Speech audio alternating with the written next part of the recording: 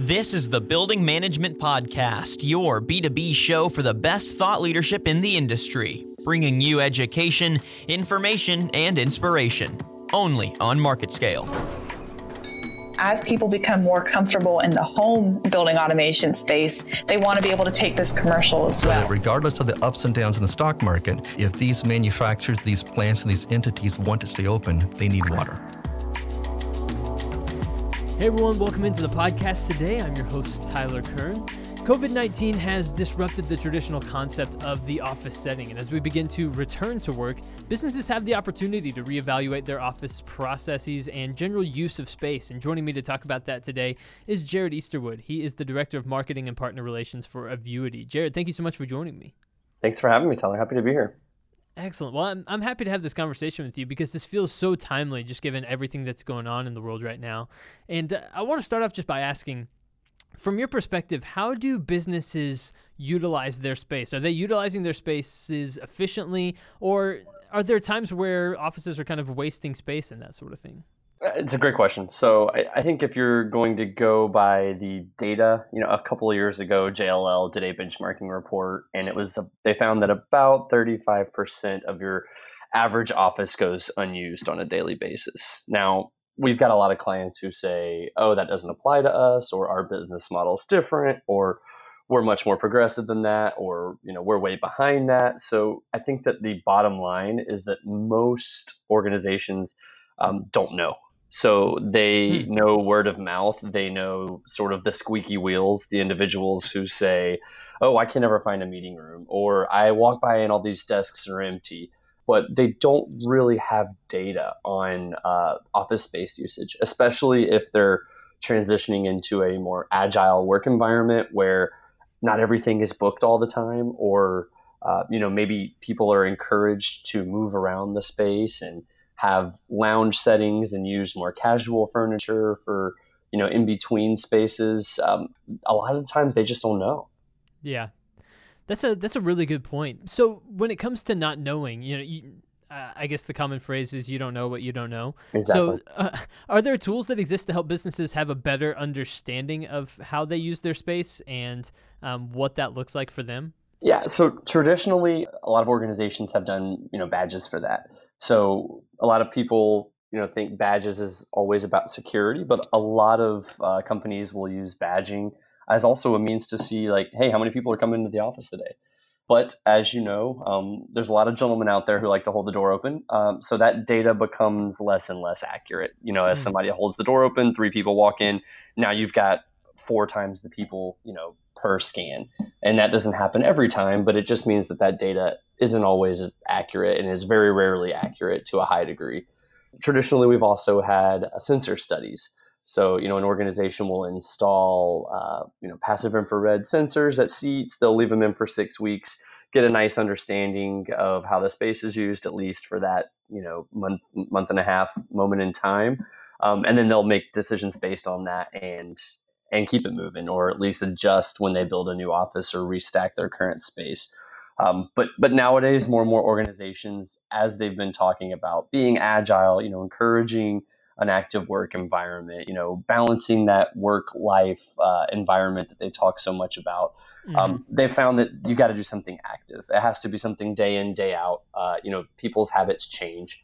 A lot of times, when a new furniture layout or a new space type, huddle rooms are introduced that have lounge furniture in them, and they're not bookable for a full day. A lot of times it takes employees and end users, time, months sometimes, to warm up to the idea of these changing workspaces. And it's really moving to a more dynamic and a more active measurement or understanding of that space, either with sensors or, by using, smartphones or things of that nature to sort of understand, hey, how many folks are coming in and using the spaces, and what do those trends look like? Yeah, that's really interesting. And I suppose that as we move kind of past the coronavirus pandemic, or at least we attempt to anyways, one of the primary goals as people re-enter office spaces will be to help keep people maybe a little bit more spaced out than they were before. So are there ways that we can measure that, or are there tools that can be used to help understand how many people are in a given space? Where are the places where people congregate? What are some open spaces that we could utilize that maybe we're not utilizing at this point? Are there tools that can help, with that goal, I guess, of helping disperse people a little bit more evenly in an office setting? Yeah, absolutely. So, it was a few weeks ago, but Gavin Newsom, the governor of California, basically one of his pillars for returning to work after coronavirus was that organizations need to reevaluate and adjust their floor plans. Now, that is something that some organizations, obviously on the West Coast, are going to be pursuing. But in talking to our clients, we're based in Cincinnati. I'm in Atlanta. The East Coast clients, the real estate's a little bit more compressed. So not a lot of our clients have the ability to say, hey, you know what, we're just going to completely spread out our floor plans, change where people sit, maybe have it sit that way for a few months and then slowly go back to normal. That's a huge expense. Most facilities and real estate groups can't completely gut or overhaul their entire footprint. Obviously, the health concerns are important, but that's a huge expense, especially when most of these organizations are hurting in this time and day. So what we've done at Easterwood is we've basically said, hey, we've got the sensor platform that we've been using for workplace measurement and workplace analysis and custom reporting. We've been doing this for a number of years. And what we'd like to do is extend that into more health and safety concerns. So not only measuring how many people are going to a meeting, but maybe setting a threshold of, hey, this room seats 8, but maybe we only want 4 people in this room for the next few months. Or, hey, we've got this benching area that seats, each bench is six people. Maybe only every other seat should be reservable to make sure that we're properly social distancing. We don't have to completely, change our furniture footprint. And then as things change, as this coronavirus hopefully starts to blow over moving into the fall and later this year, maybe those compliance protocols can be adjusted going into the future so that, these companies aren't making a massive investment for something that isn't going to be a full-time problem. Yeah, that's a good point, I suppose, that when you think about the expense that you might accrue just trying to make concessions for the current situation, you're probably going to want to think, how can these tools continue to benefit me moving forward? How, what changes can I make that aren't just going to be temporary, that can actually benefit the company once the pandemic has kind of subsided, whenever that might be. And so are there tools that can be employed that can help now, that can also be beneficial when it comes to office operations and efficiency moving forward? Like I know from just where I work that before this, conference rooms were kind of just a free-for-all, first come, first serve, but you can see how maybe instituting some kind of planning software that allows you to book conference rooms, that allows you to see what rooms are booked and where people are going to be, that can be beneficial during this time, and then also lead to more efficiency afterwards. Are there any examples like that?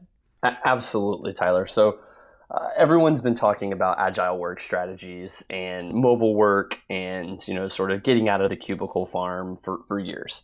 And some organizations have pulled the trigger on that, and some have been lagging, for lack of a better word.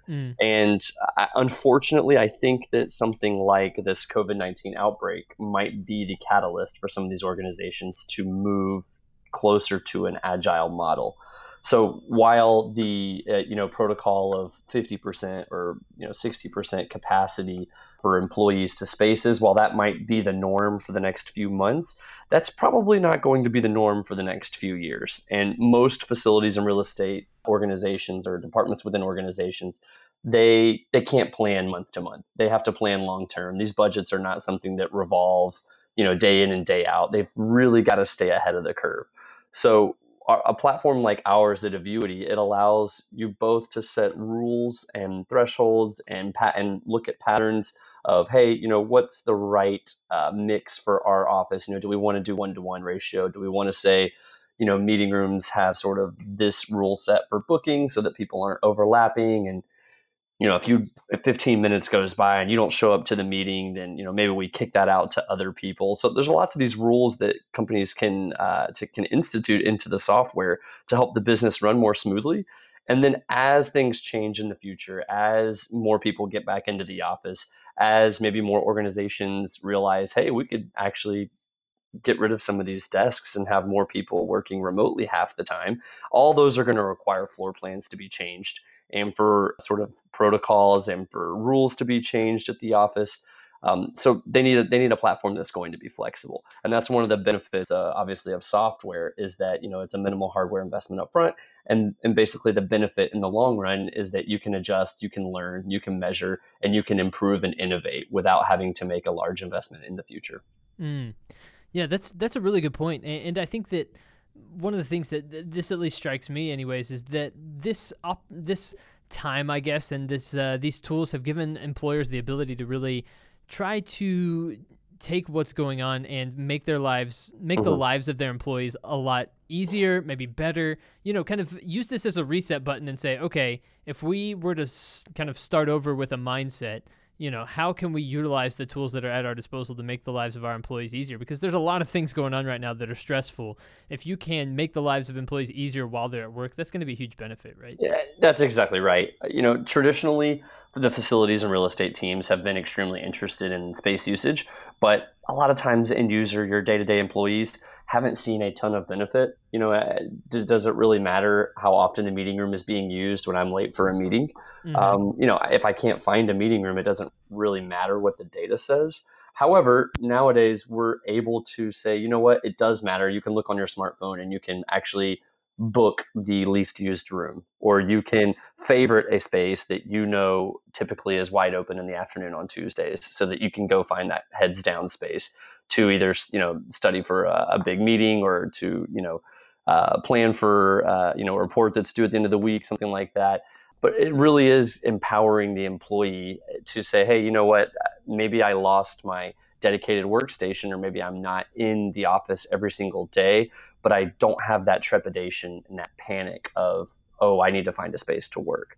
Because we have found that is honestly one of the biggest hurdles that leading organizations face when they try to make these agile work strategy changes, is that the employees are terrified to lose their dedicated workstation or their cubicle, because they want to make sure they've got the appropriate space for everything that they need to take care of. And when you can put all of that information, in the palm of their hand, or on a touchscreen display right in the elevator lobby where they can see in real time what's available and what's not, and lock it in right there, that really does make your day a heck of a lot easier.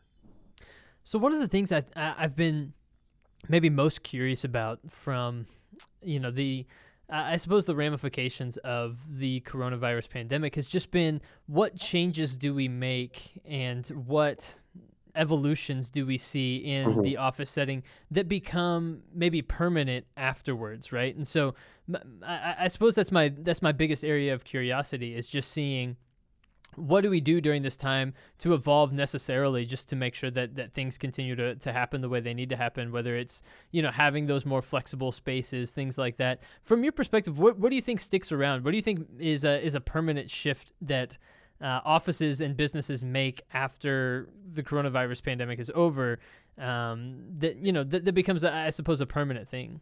So that's a really interesting question, Tyler, and it's one that we've been asked a ton by our clients, by prospective clients, by partners alike. I've heard initially some folks were saying, hey, this whole agile work strategy is out the window. People are going to go back to cubes, a dedicated workspace, that's very enclosed and safe and clean. And I don't really think that's going to be the case. Folks are already used to working from home a couple of days a week. Some are, you come in when you need to. Some are working from home full time, but maybe only go in for important meetings. Or I don't think that's going anywhere. What I do think is here to stay is usage-based sanitation and cleaning. So, traditionally it's, hey, we wipe down this seating area every 3 hours, so it gets wiped down 2 to 3 times a day. Same thing with the bathrooms. There's usually that table, that sheet of paper on the back of the bathroom door that shows the last time it was cleaned and it's signed out. But what we've seen is a lot of organizations asking for measurement of usage of those spaces and using that data to trigger a cleaning. So let's say that now the bathrooms are cleaned every 20 visitors or every 50 visitors, and a sensor outside the bathroom is measuring people in and people out.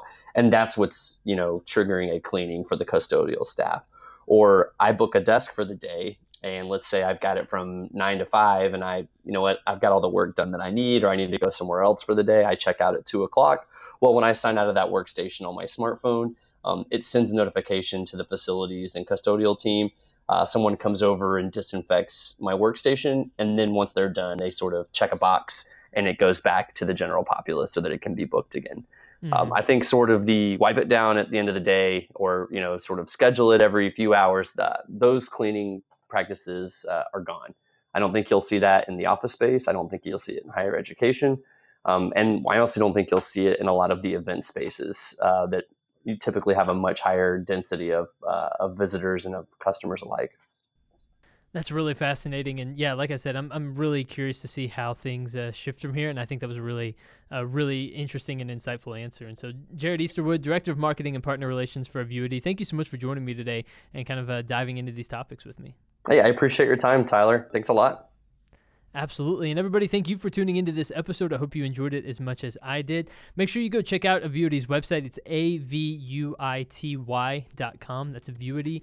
Make sure you go check out their website and see all the things that they have to offer there when it comes to office products and things along those lines. And everybody, be sure to tune into our next episode coming up shortly. But until then, I've been your host today, Tyler Kern. Thanks for listening.